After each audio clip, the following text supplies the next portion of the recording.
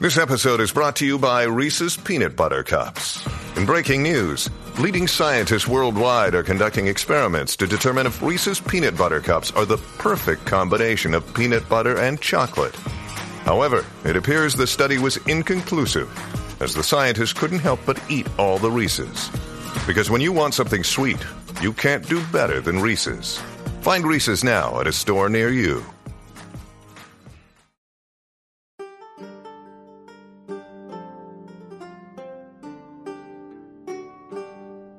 This is the Tudors Dynasty Podcast. And now, Rebecca Larson. Hello, welcome to the Tudors Dynasty Podcast. I'm your host, Rebecca Larson. Welcome to the show. With this podcast, I share a variety of stories from the most well-known dynasty of them all, the Tudors. From simple stories about the people of the time to the drama that was the reign of Henry VIII. And of course, politics. This show is presented to you commercial-free thanks to my wonderful patrons. If you'd like to help, you can do so by going to patreon.com/TudorsDynasty and click Become a Patron. For as little as $1 per month, you can help keep this show commercial-free. I have 2 new patrons this month, Adrian and Gabby. Thank you so much, you two, for becoming patrons. It really means the world to me. We have a special guest on the show today, Rose Rylett. Rose is a self-professed Anglophile as well as a wife and mother of 2. Rose runs a blog called My British Obsession, where she shares some of her Tudor recipes as well as other wonderful creations. Thank you so much for having me. Well, thank you so much for being on. Now, not only do you run a blog, but you were chosen as a contestant on the Great American Baking Challenge, right? Yes. I am a huge fan of the British version, so I'd love to hear how that happened and what it was like. So can you tell us a little bit about that? Of course. Well, I went through an extensive process of auditions and interviews, and the American one is actually also shot in England. Same tent, same production company. So I left for England and, I created all these recipes.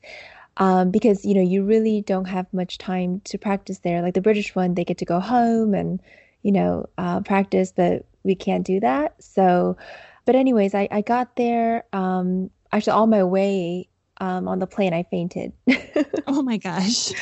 And then I got there and then I fainted again. Long story, but legally they just, I wasn't allowed to carry on. I was in the emergency room and all that. So I actually had to drop out the day before filming. Oh my gosh, how sad. Yeah. So was it just nerves?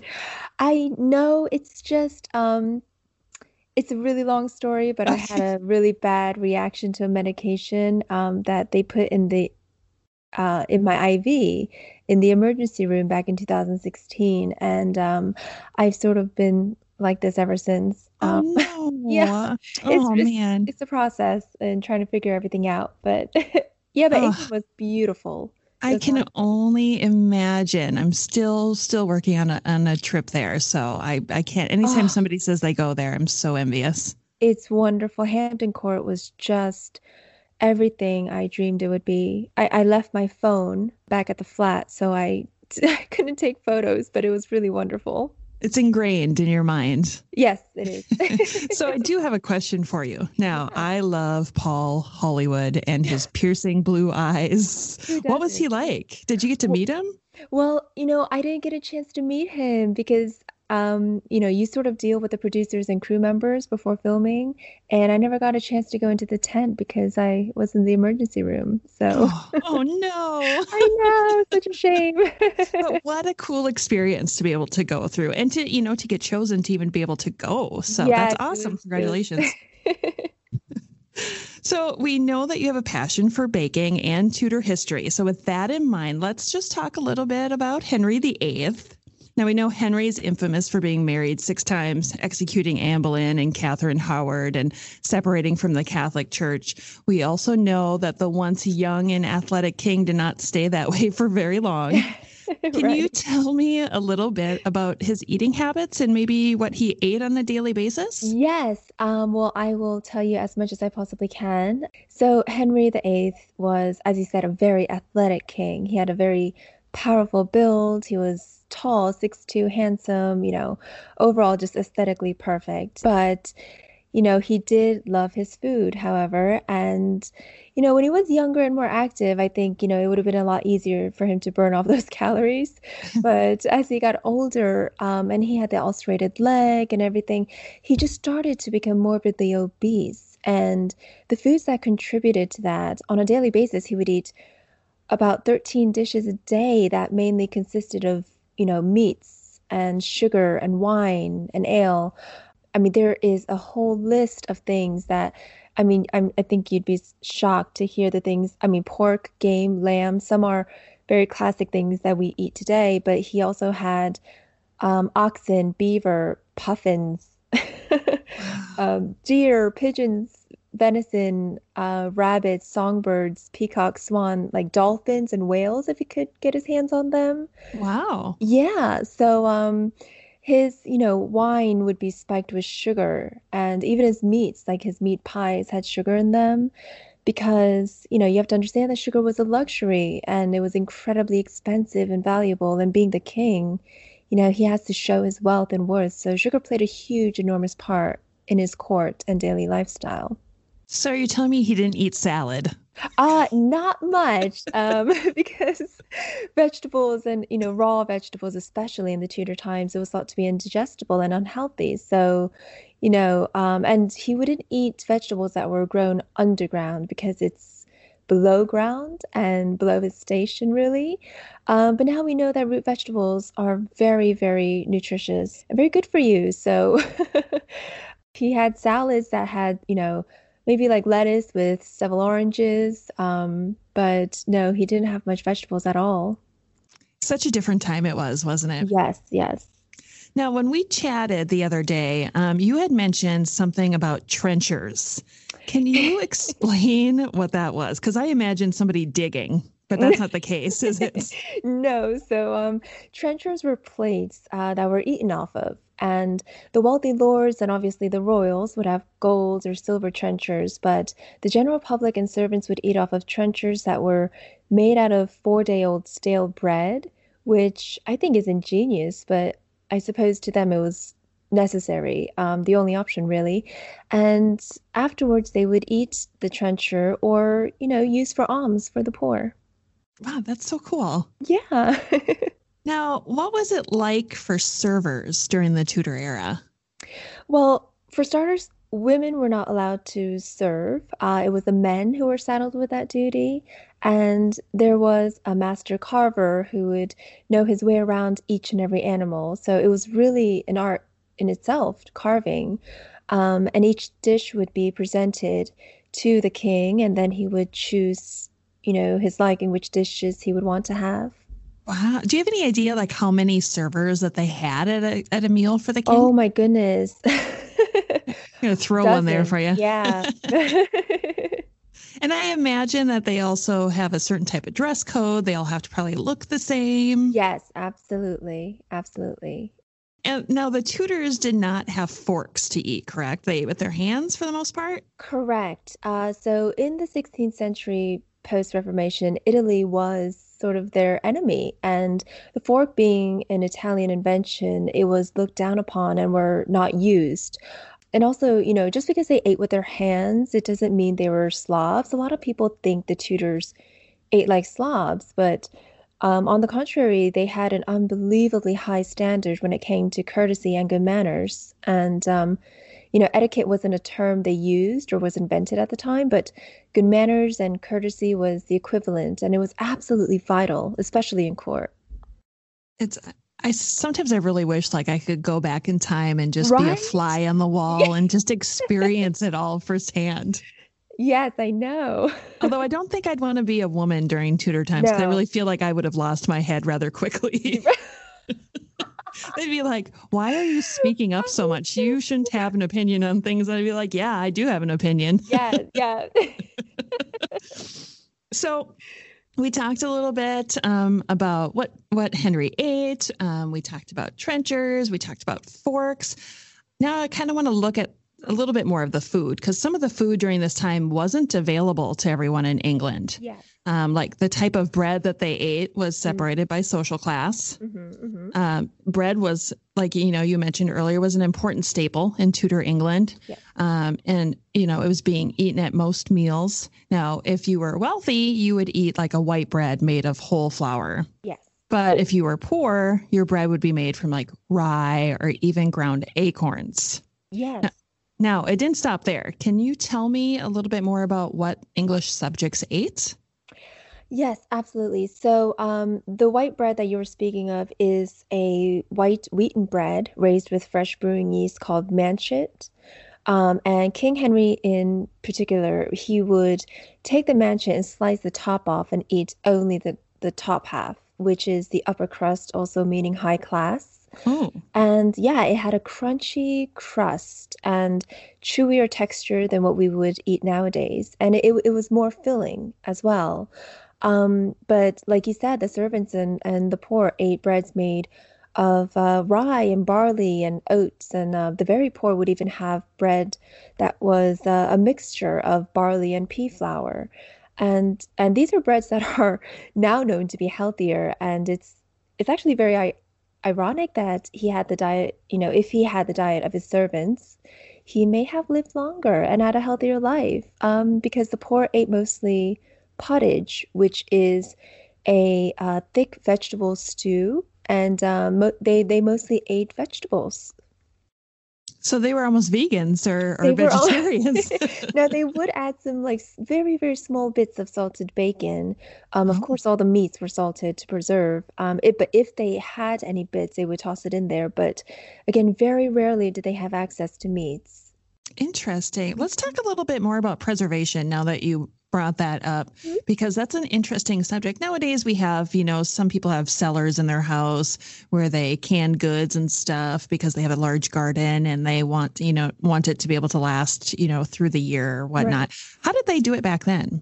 So, I mean, now we do it just because we have a taste for it Hmm. and we're used to it. But back then it was, again, necessary. They had to do that to preserve throughout the winter, so again, fruits and vegetables, they were not eaten fresh because it was known to be indigestible and unhealthy. So they had to preserve it with salt or sugars. And, a lot of the poor people, well, most poor people, they never even saw sugar. They don't even know, they never had access to it because it was just so expensive. But, obviously in court they made jams and they ate they preserved fruits kind of like we do now with and made jams and jellies and things like that.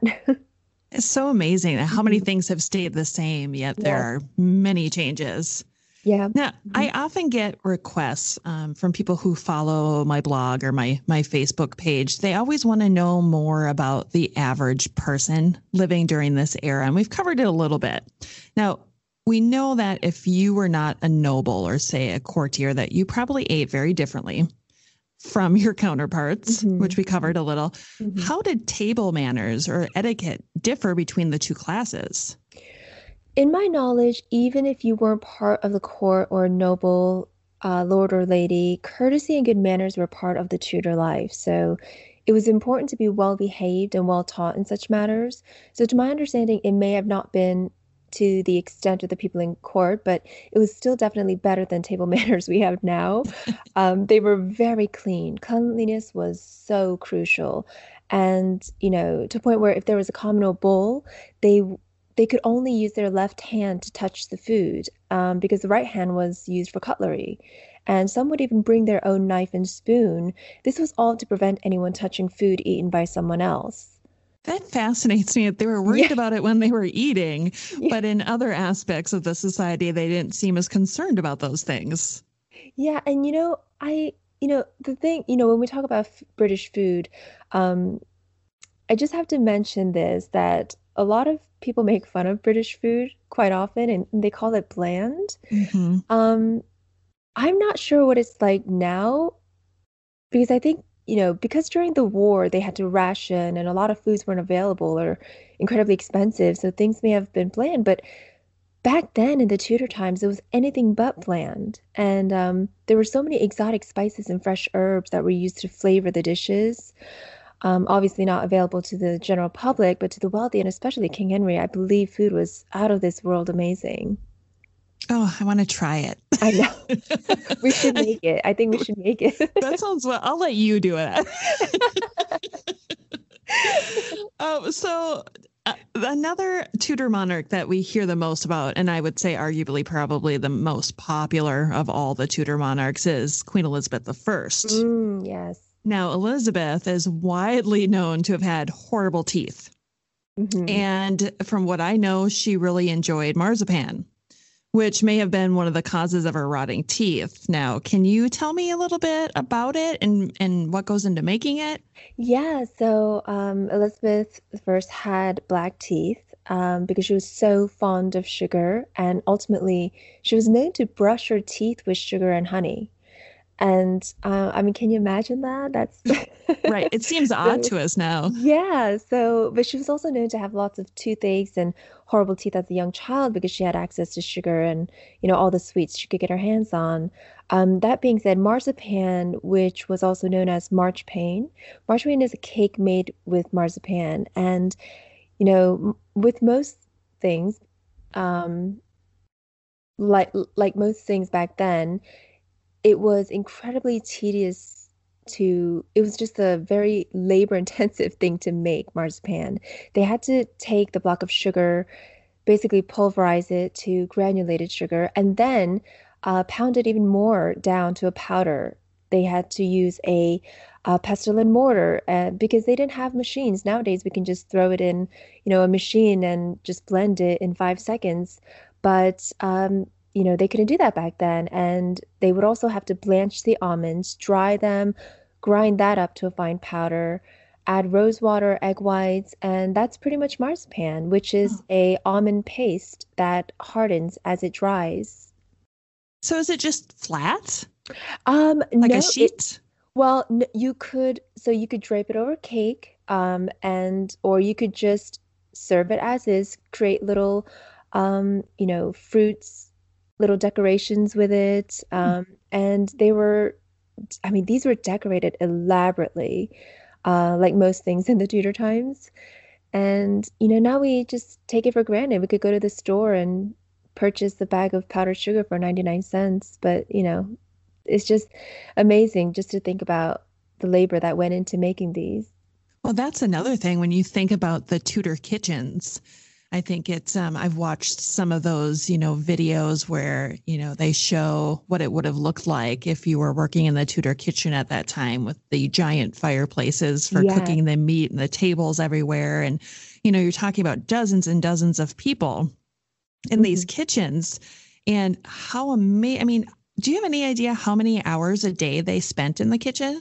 Oh my good, all day. I mean, they woke up around 4, 5 in the morning. They actually started work 5 in the morning. So they must have gotten up earlier than that because they had to light the fire first thing because that took a while. And then, the bakers, they had to start baking the bread. And bread was thought to be, fresh bread was thought to be, again, they thought it gave you indigestion. So they had to wait a day. So they were actually baking the bread for the next morning. But, there were tasks for everybody, and everybody had a role in the kitchen, and it was just backbreaking work morning to night. And the kitchens would be painted with white. It was white. They had white kitchens because they had to work off of the sunlight. And, it would reflect off of the white walls. So they were there till night. And then, I mean, I can't imagine, they probably only got a few hours of sleep. I really hope they were paid well for this. I know I watched something once where they were talking about the man that was responsible for turning the meats by the fire, and how that person would get more ale, obviously because they'd be standing by the hot heat all day. As much as they wanted. Yeah.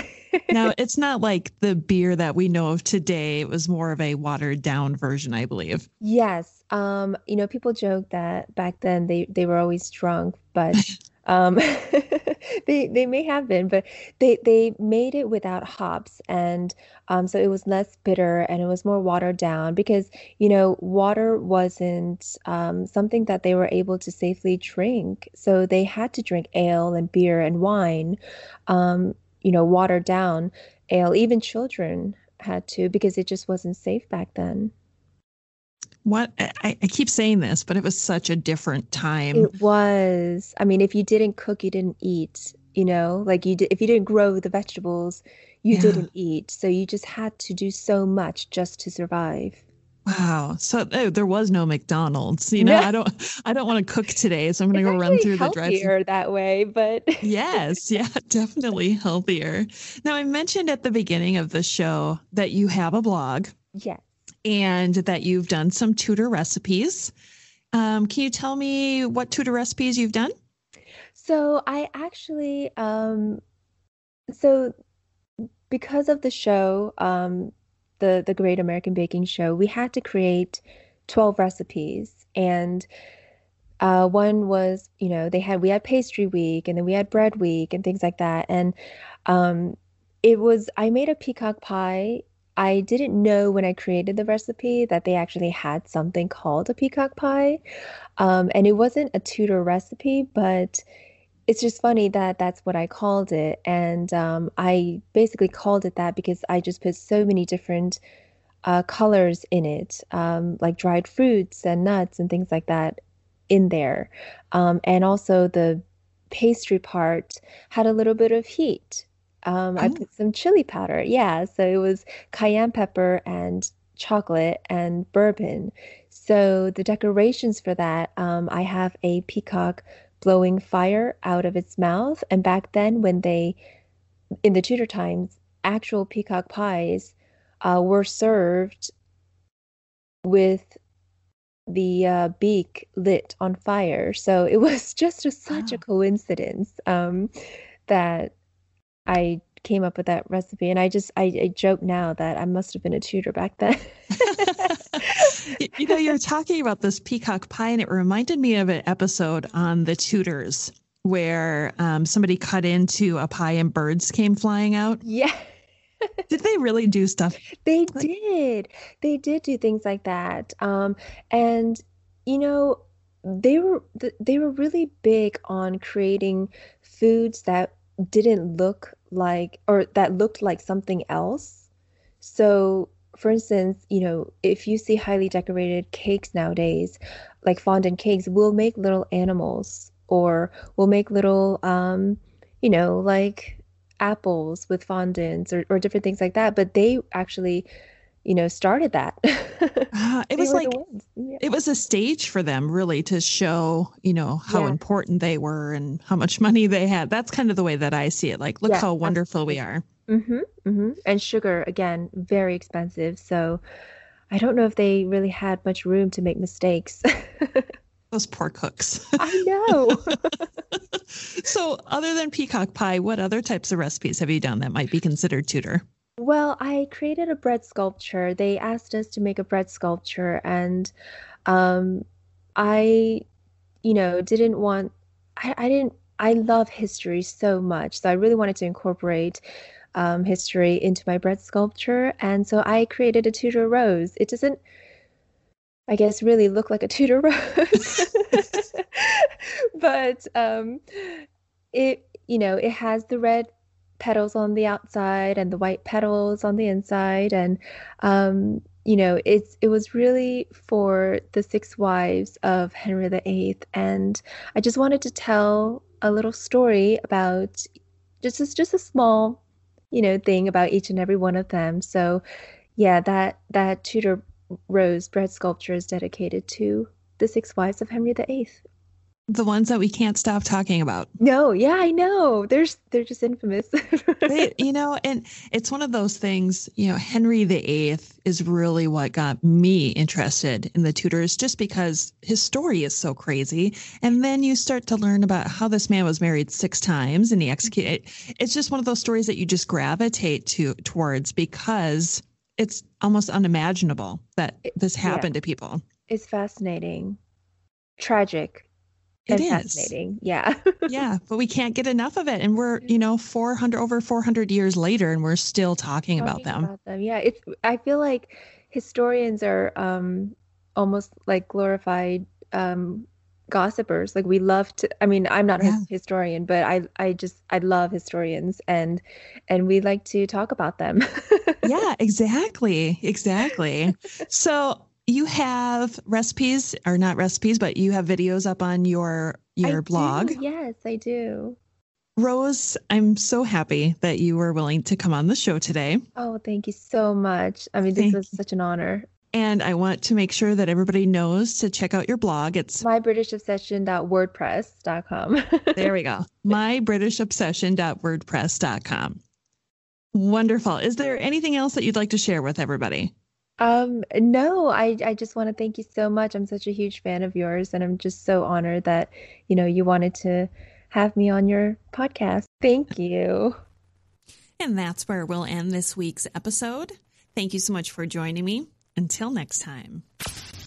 Thanks for checking out the Tudors Dynasty podcast. Read more on the blog at tudorsdynasty.com.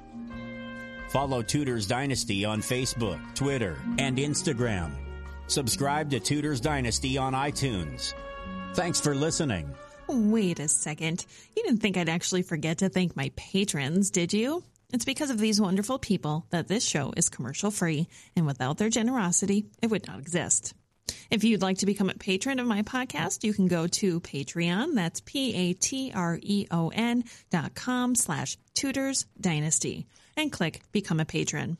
For as little as $1 per month, you can show your support. With that, I would like to thank Gabby, Adrian, Stacy C, Angela G, Mary J, Heidi, Christopher, Jennifer, Shelby, Sari, Sue, Johanna, Doris, Courtney, Bob, Diana, Rachel, Michelle, Lacey, Diane, Kathy, Katie, Joy, James, Anne, Azaria, Lisa, Nora, Sarah, Wendy, Mary T, Cynthia, Melissa, Nikki, Cheryl, Carrie, Tanya, Donna, Catherine, Jen, Lara, Megan, Pat, and Heather from the English Renaissance History Podcast. Thank you again for joining me. Until next time.